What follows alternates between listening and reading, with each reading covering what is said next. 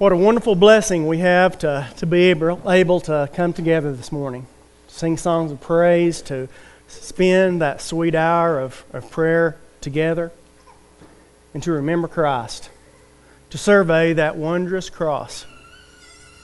It's an awesome thought to think that some 10,000 years ago, God had a plan for us here in 2018. A plan that would forgive us for our sins, give us hope of eternal life. So we consider the hope that we have in Jesus that we prayed about this morning. What a wonderful blessing that it is that we can come together. Appreciate very much the prayer on my behalf. Because of Christ, what He did, the example He set for us, the suffering that He went through for us, it should be a driving force for us. It should be a driving force that teaches us how to live, that spurs us, the actions that we take, the words that we say, the thoughts that we have, the way that we live our lives. Sadly, there's so many in the world that don't have that. And there's a different way of living. Don't know if you spent any time watching the news here lately. If you have, we've seen a lot of bitterness. We see a lot of bitterness in politics, where people, but for no other reason than the party that they align themselves to, just have this complete bitterness for the people in the other party. Unwilling to work together, to even be courtesy, to be courteous to the other. And we see so much of that in the world, and it's a sad, sad thing. We see this bitter fighting. It's the result of bitterness. We'd like to talk about the root of bitterness this morning. In Hebrews, the 12th chapter, beginning in verse 14, it says, "Follow peace with all men and holiness, without which no man shall see the Lord. Looking diligently, lest any man fail of the grace of God, lest any root of bitterness springing up trouble you, and thereby many be defiled." The Scripture tells us to follow peace. It means to earnestly endeavor to acquire it. It means to eagerly pursue. It's something that we have to want. It's something that we have to work for. If we're going to have peace. If we're going to have peace in our lives with other people, it's not something that just comes naturally. We want to see the Lord. I believe that's why most people, not everybody, is here this morning. We want to see the Lord, and we have hope in that. If we want to do that, we need to follow peace. We need to look diligently lest any man fail of the grace of God. We can fail of the grace of God. The grace of God will never fail us. But we can fail it. And our failure to be obedient, and our failure to accept that plan that God has given us, we can fail of that grace. And that root of bitterness can spring up and can ruin us. It can prevent us from following after peace with everybody. It takes work. In Romans the 12th chapter, verse 18 says, "If it be possible, as much as lieth in you." As much as lieth in you. Sometimes we have to dig deep to be at peace with other people. To be courteous to other people. To not have ill feelings toward other people. And to live peaceably with all men. It takes work. It's something we have to pursue. Romans 14, verse 19 says, "Let us therefore follow after the things which make for peace, and the things wherewith one may edify another." As Christians, we need to live our lives in such a way that we're attempting to edify everybody that we're around. Our thoughts can't be about self and what I can do about self and lift me up and what's good for me. Our whole thought process, the reason we do what we do, say what we say, think what we think, is because we want to edify other people. We want to build other people up. And to do that, we have to follow the things which make for peace. Well, we think about the nature of bitterness. It's described as a root of bitterness that causes us trouble, that prevents peace with all. It's described as something that will defile us. Defile us means to pollute, to contaminate with sin. And that's what bitterness will do. When we think about a root,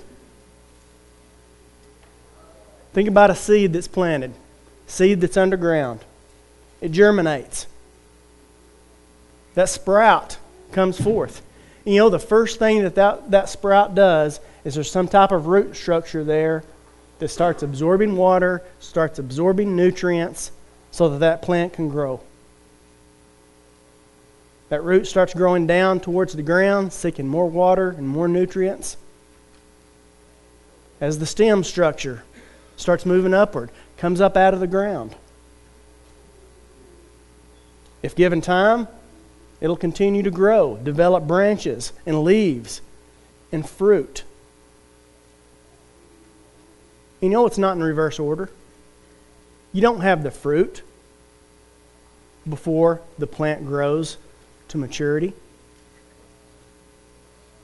And there's so much sin in our lives, fruits of bitterness that come forth when we allow bitterness to start, when we allow it to take root in our heart. That root of bitterness, it's defined as a bitter root, literally. Acridity. Don't know if I pronounced that right. But that's this bitter poison, something that's unpleasant, stings our eyes. And that bitter root brings forth bitter fruit. I have a tree root in my yard, not in a very good place. It's come up right next to the fence. And you know, when that started coming up, I just let it grow. The reason I did that is because just across the fence, my neighbors had some old fruit trees. So can't remember, plum, peach, can't remember exactly what it was, but my hope was that was one of those fruit trees. So I just let it go. I was just, let's play this thing out and see if that's going to be a tree that's going to be desirable in my yard. So I let it go for a couple of seasons just to see. Well, I finally figured out that it was not. It was not a tree that I desired, and I chose just to let it get established. And now I've been dealing with that. But you know, the way that I've dealt with it, I've only dealt with what's above the surface. You know, I don't really think about it in the winter when it dies back from the cold. And I keep thinking, well, maybe it's dead. Maybe it's done now. But then it starts coming up in the spring, so I'll start mowing the yard, and I'll mow it, or if I can't mow around it, well, I'll get out my trimmer, and I'll cut the branches off that's coming out from it, and hope to deal with it. There's been times that I've sprayed a little poison on it, and some things like that, but I really haven't dealt with it because it's hard. I could get a shovel, and I could go to digging, and I could get down to the roots, and I could get rid of it. But I just haven't gone to the trouble and to that much effort to do that yet. If I could remember, I could buy some kind of root killer that would kill the roots and get rid of it, but I can't seem to think to do that and go to the trouble to do that. So what I have is this root that just stays there, and it's been there, and it continues to cause me problems. You know, that's what this root of bitterness will do for us. And every spring, when the conditions are right, this tree starts sprouting its branches again. And if we have the root of bitterness in our heart, when the conditions are right, the fruit of bitterness is surely going to show up in our lives. If it's not dealt with, it gives the devil a place. In Ephesians, the 4th chapter, beginning in verse 21, it says, "If so be that ye have heard him and have been taught by him, as in the truth in Jesus Christ, that ye put off concerning the former conversation the old man which is corrupt according to the deceitful lusts, and be renewed in the spirit of your mind, and that ye put on the new man, which after God is created in righteousness and true holiness. Wherefore, putting away lying, speak every man truth with his neighbor, for we are members one of another. Be ye angry, and sin not. Let not the sun go down upon your wrath, neither give place to the devil. Bitterness, a bitter root, will give place to the devil. We as Christians need to be different. We need to be different from the world. We need to be different from what we're seeing on the news, from what we're seeing in other people that are unhappy and bitter against other people. And we need to let those things take place in our lives. Bitterness can short-circuit our conscience. You know, when you think about alcohol and drugs, what does it do? When people get high, when people get drunk, their inhibitions are gone. They'll behave in ways that they wouldn't typically do because that drug, that alcohol, will allow them to do that. Just bypass the conscience. Bitterness can do the same thing. Our conscience limits how we express ourselves, and it should. If we have a conscience that's been taught properly by God, by God's Word, by loving parents, we develop this conscience that keeps us from doing what a first impulse is, because we check ourselves. We need to override the guilt function when we behave in a way that's bad. Our conscience makes us feel guilt. But I can be blinded by anger and the bitterness that I'm feeling that allows me to treat other people in a way that I know is not right. I know I shouldn't say mean and hateful things to people. I know that I should never hit anybody in anger. My conscience doesn't allow me to do that. But yet bitterness can allow us to do it. It can stir up those negative emotions. It can cause us to trick the conscience. Will allow us to do it. Bitterness can spring up and cause us trouble, preventing us from seeking peace with all men. You know, bitterness, I looked at a couple of things and thought about a couple of things that causes bitterness. One is sometimes we're just plain jealous of what we see in other people. We're envious of other people and what they have going on in their lives, the things that are good, think that they have some advantage over us. And it just causes us to be bitter towards them. Another thing is sometimes people offend us. Some people sin against us, and we're bitter against that. James, the 3rd chapter, beginning in verse 13, says, "Who is a wise man and a dude with knowledge among you? Let him show out of a good conversation his works with meekness of wisdom. But if you have bitter envying and strife in your hearts, glory not and lie not against the truth. This wisdom descends not from above, but is earthly, sensual, devilish." That sounds like it's coming from a scary place if that's in our lives. If we have this bitter envying and strife, that should scare us because it's earthly wisdom. It's sensual. It's devilish. Prevents us from living like we should, like a wise man should, with good conversation and meekness. Verse 16, "For where envying and strife is, there is confusion in every evil work." Confusion means instability, disorder, disturbance, discord, argument, strife. It's the absence of peace. That's what comes from envying and strife. Verse 17, "But the wisdom that is from above is first pure, then peaceable, gentle, easy to be entreated, full of mercy and good fruits, without partiality and without hypocrisy. And the fruit of righteousness is sown in peace of them that make peace." Christians and strife, Christians and bitterness, they should not be together. Bitterness should not be a part of our life. Bitterness should not be in our hearts. There should be no root of bitterness in the life of a person that's following Christ. We should be sowers of peace.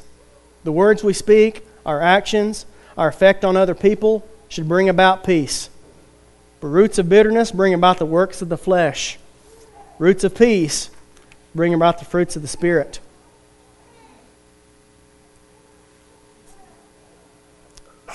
We're going to be looking at some of the fruits of bitterness this morning. Bitterness is the root. We must kill the root, or the fruit will continue to come forth when the conditions are right. We can temporarily get rid of the fruit, but if the fruit is still there, then the fruit will bear its ugly head when the time comes. When we're in a weakened condition. I think most of us here, we have no intentions about treating people badly. But sometimes the conditions are right and it's there. In the relationships that we can't have healthy, loving relationships when we have bitterness in our heart. You know, sometimes we treat the people that we're closest to, the people in our family, our spouses, sometimes we treat them worse than we would any common person on the street. And this should not be. Our marriages is something we have to work at to not ever allow bitterness to enter into that relationship. Our relationships at work is something we have to work at to prevent them from being uncooperative, unbearable conditions that we have to spend so much time in. At school, the relationships we have at school, we have to work at it, not to allow bitterness in there. Friendships, don't allow it because it'll wreck friendships. One commentary that I read defined bitterness as smoldering resentment. Smoldering resentment. Think about a fire that's smoldering. You know, a campfire. Maybe you had the night before and went to sleep and you got up the next morning and it's still just kind of smoldering. You know, it can easily be put out with water, or you can give it a little wood and that fire will kick back up. You can pour gasoline on it and whew, it'll blow up. Ephesians 4:31 says, "Let all bitterness and wrath and anger and clamor and evil speaking be put away from you with all malice." We want to look for a little while about the fruits of bitterness. Number one is anger.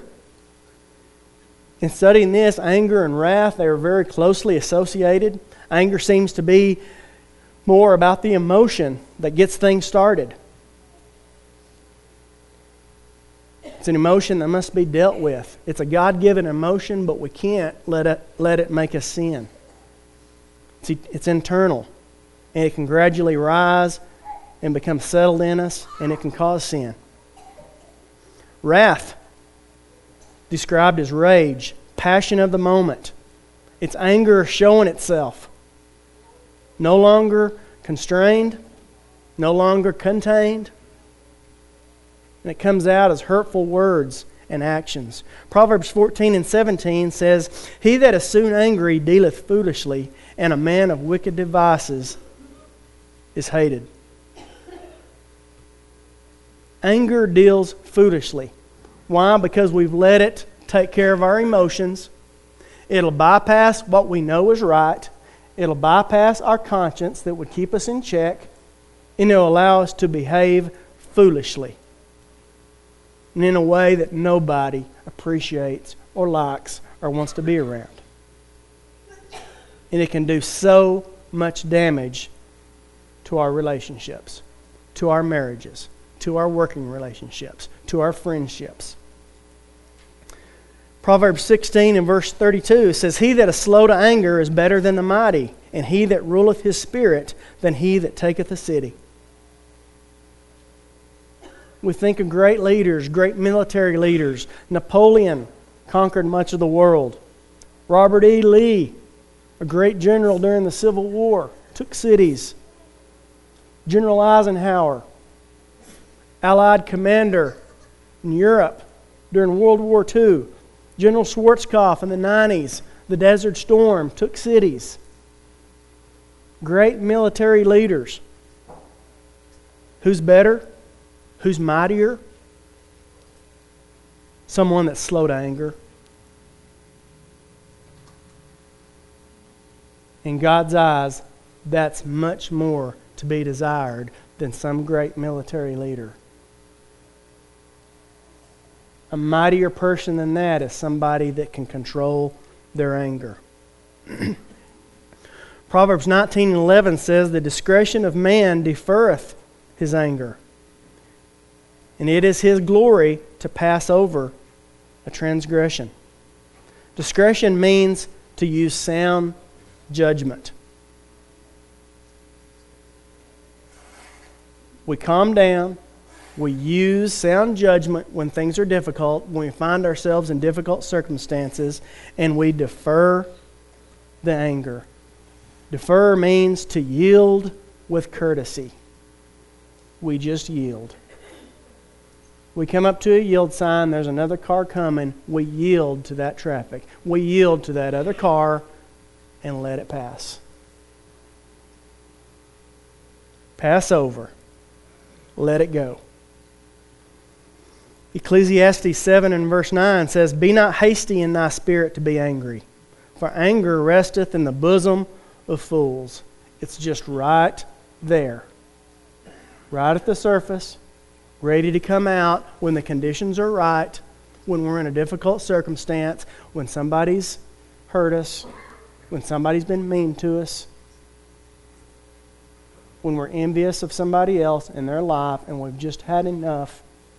We've had a long day. Our patience is short. It's just right there.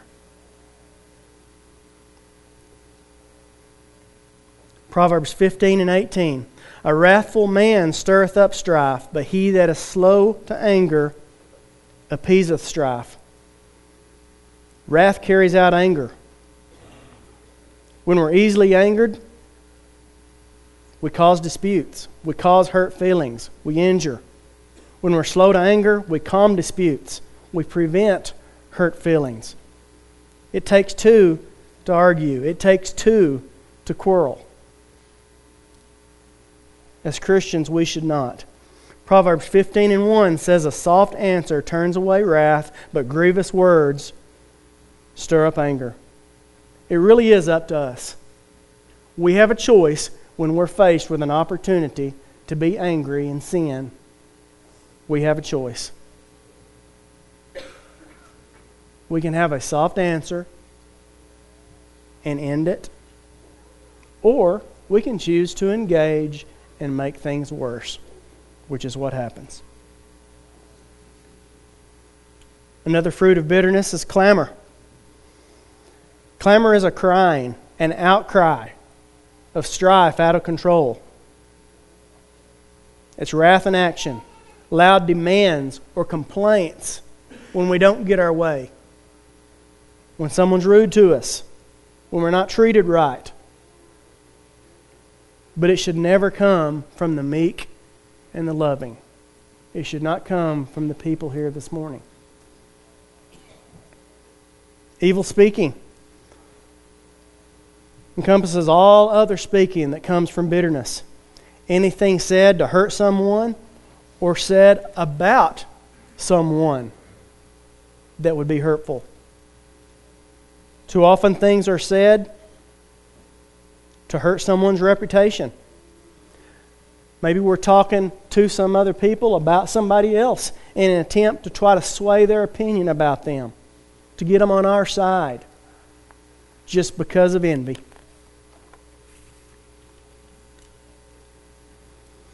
James 3, beginning in verse 5, says, "Even so the tongue is a little member and boasteth great things. Behold, how great a matter a little fire kindleth.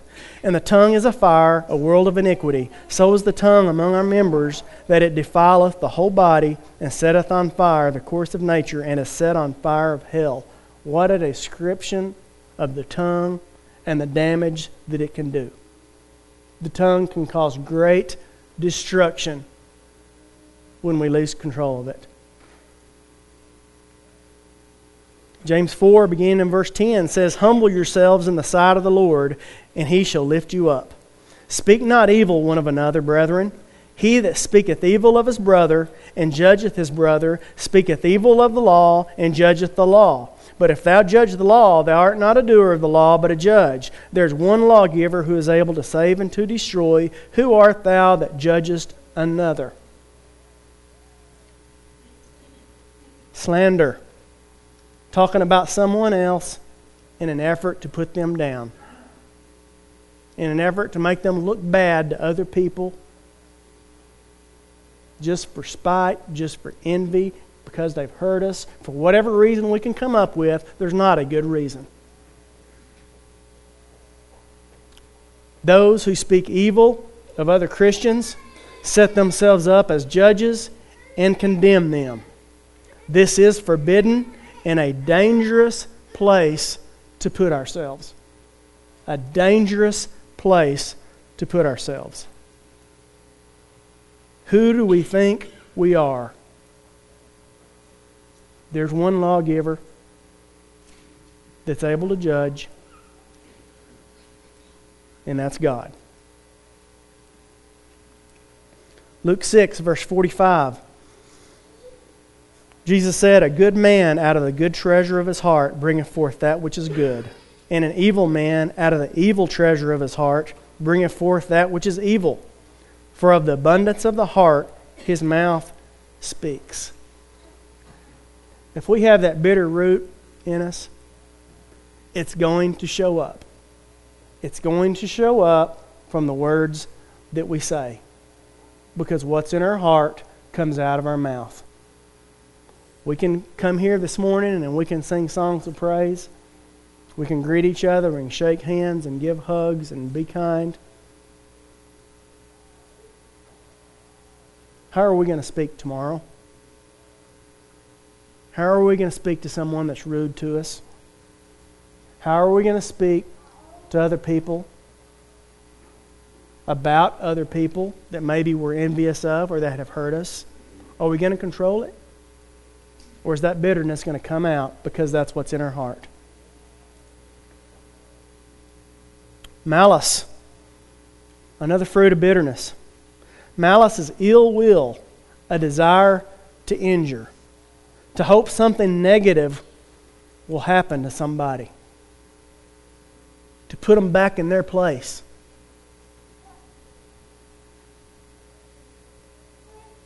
First Corinthians 14 and 20 says, Brethren, be not children in understanding, howbeit in malice be ye children, but in understanding be men. In malice, we need to be as innocent as small children. But in understanding, we need to grow up. We need to grow up spiritually.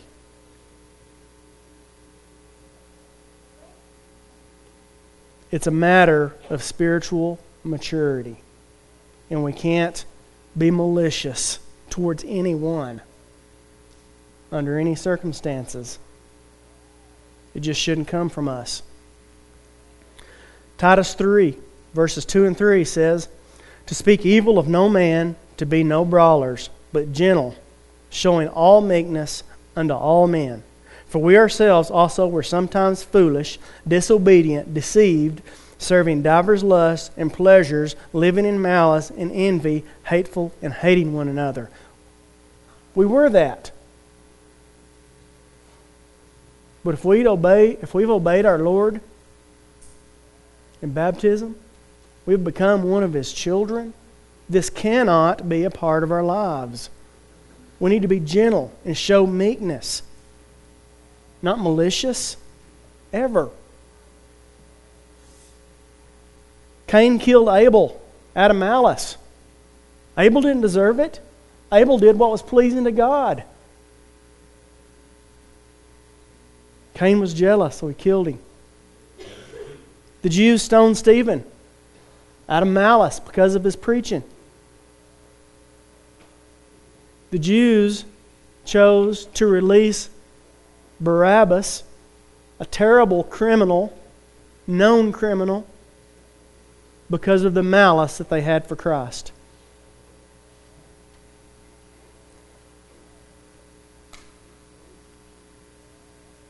How do we get rid of this? How do we get rid of the root? First of all, we need to rid ourselves of envy, jealousy, discontent, or ill will over others' advantages. That's not the way that we should think. 1 Corinthians 13:4 says, "Charity suffers long and is kind. Charity envies not. Charity vaunteth not itself. It's not puffed up." That's what love does. It suffers long. Love is patient. Love is kind. Love does not envy. Love does not think of itself. Does not think highly of itself. Does not seek recognition and how good I am. And let's put other people down so that I look better. That's not what love does. Galatians, the 5th chapter, verse 22 says, "But the fruit of the Spirit is love, joy, peace, long-suffering, gentleness, goodness, faith, meekness, temperance. Against such there is no law. And they that are Christ have crucified the flesh with the affections and lusts. If we live in the Spirit, let us also walk in the Spirit. Let us not be desirous of vainglory, provoking one another, envying one another." If we desire vainglory, if we envy other people's lives, the things that they have, what they have going for them,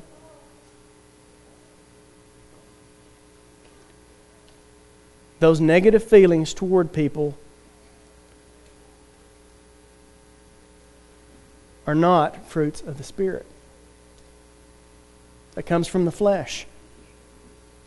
But if we put others before ourselves, we can avoid envy and bitterness. Verse 21 before this, speaking of envy and how it is a work of the flesh, and those that have such things will not inherit the kingdom of God. Envy is a thing that we cannot as Christians have. It comes from that root of bitterness. We need to root it out. We also need to forgive those that offend us. In Matthew, the 6th chapter,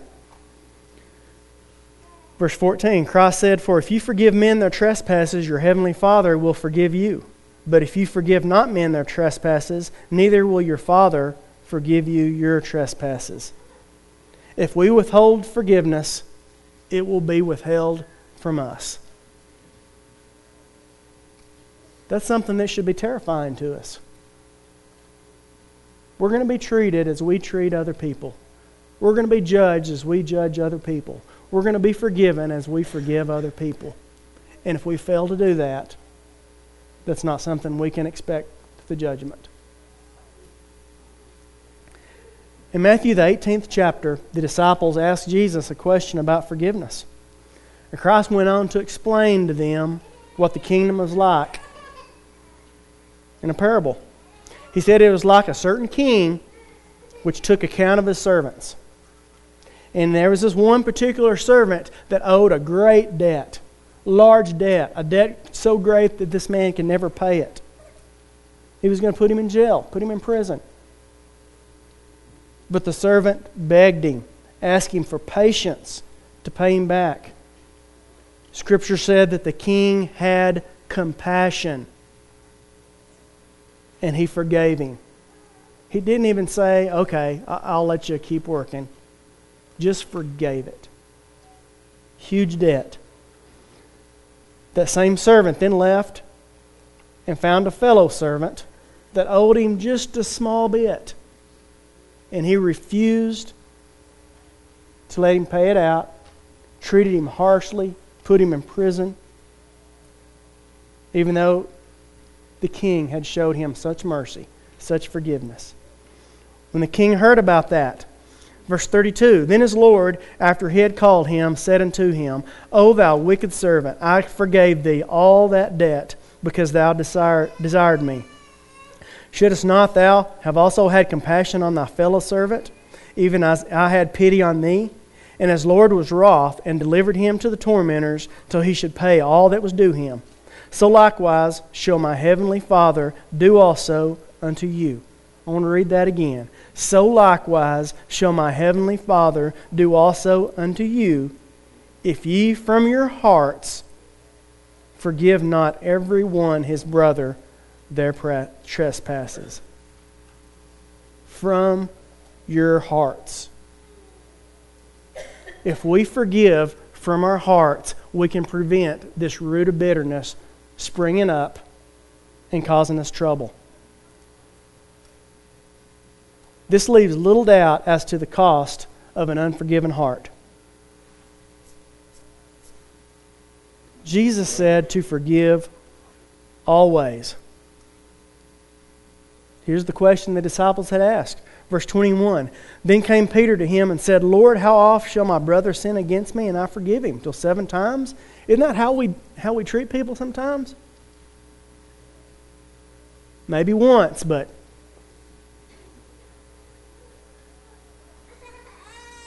I'm going to remember that. Jesus said unto him, I say not unto thee until 7 times, but until 70 times 7.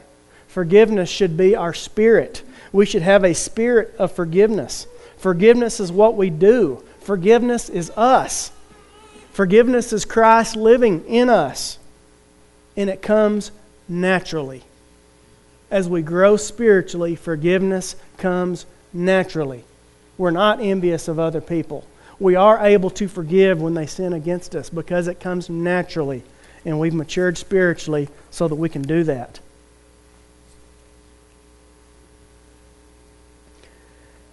In 2 Corinthians, the 5th chapter, previously speaking of Christians, how we should be a new creature, chapter 5 and verse 18 says, and all things are of God, who hath reconciled us to himself by Jesus Christ, and hath given us the ministry of reconciliation.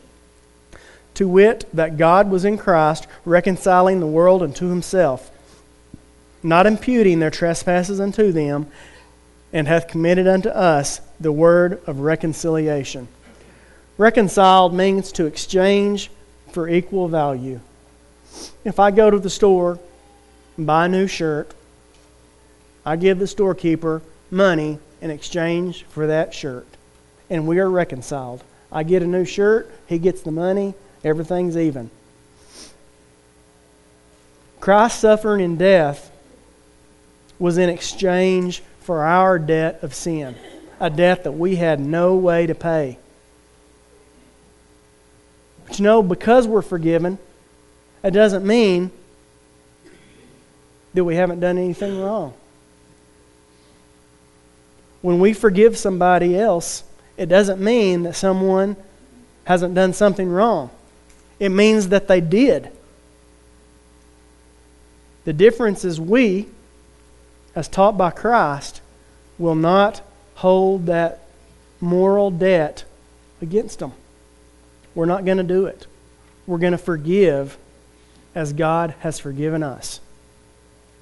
Not that it's always an easy thing to do, but it's something as children of God should come naturally to us. Not bitterness, forgiveness. In relationships, in our marriages, in our friendships, in our working relationships, there must be continuous forgiveness. Because the relationships that we have are relationships with imperfect people. We don't think alike.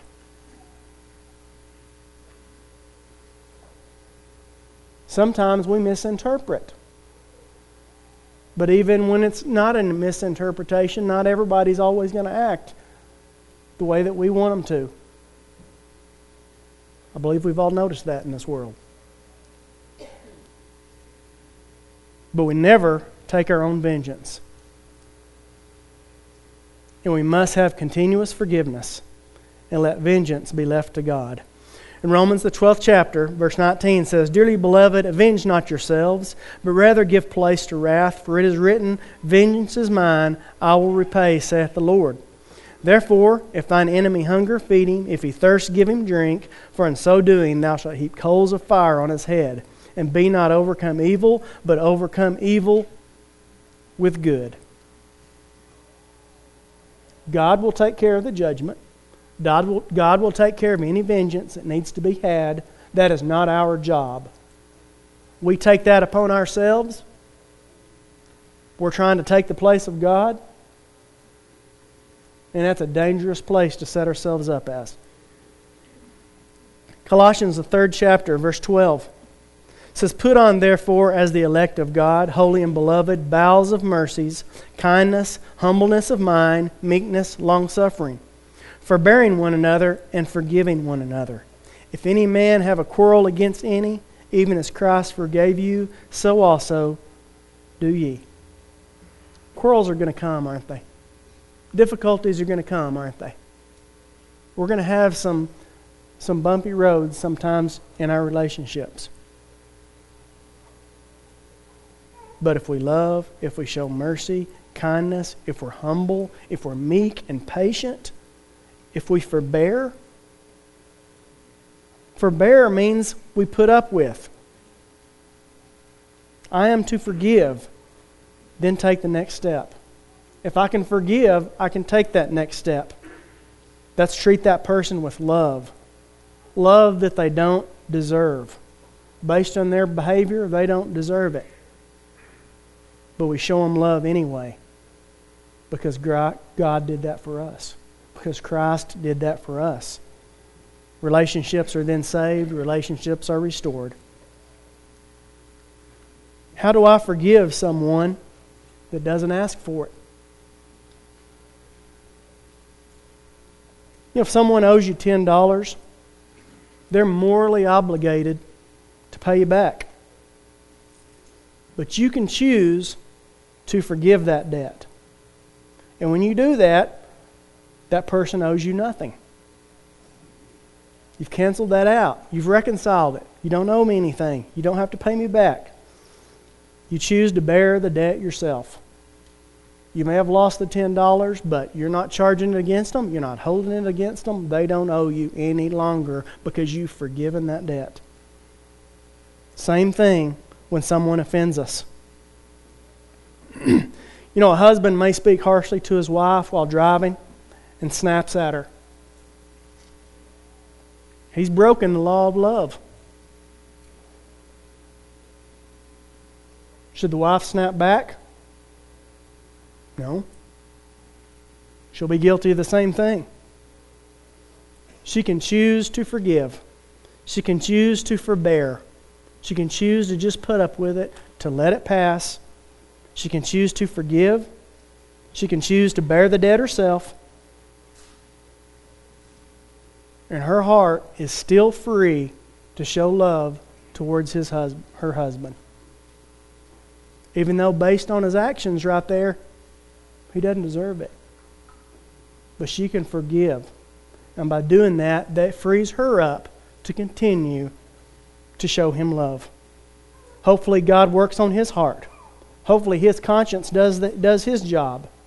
And he realizes what he's done. He realizes that he snapped and hurt his wife. He apologizes. Asks that forgiveness from God and her. And pays that back with kindness and love.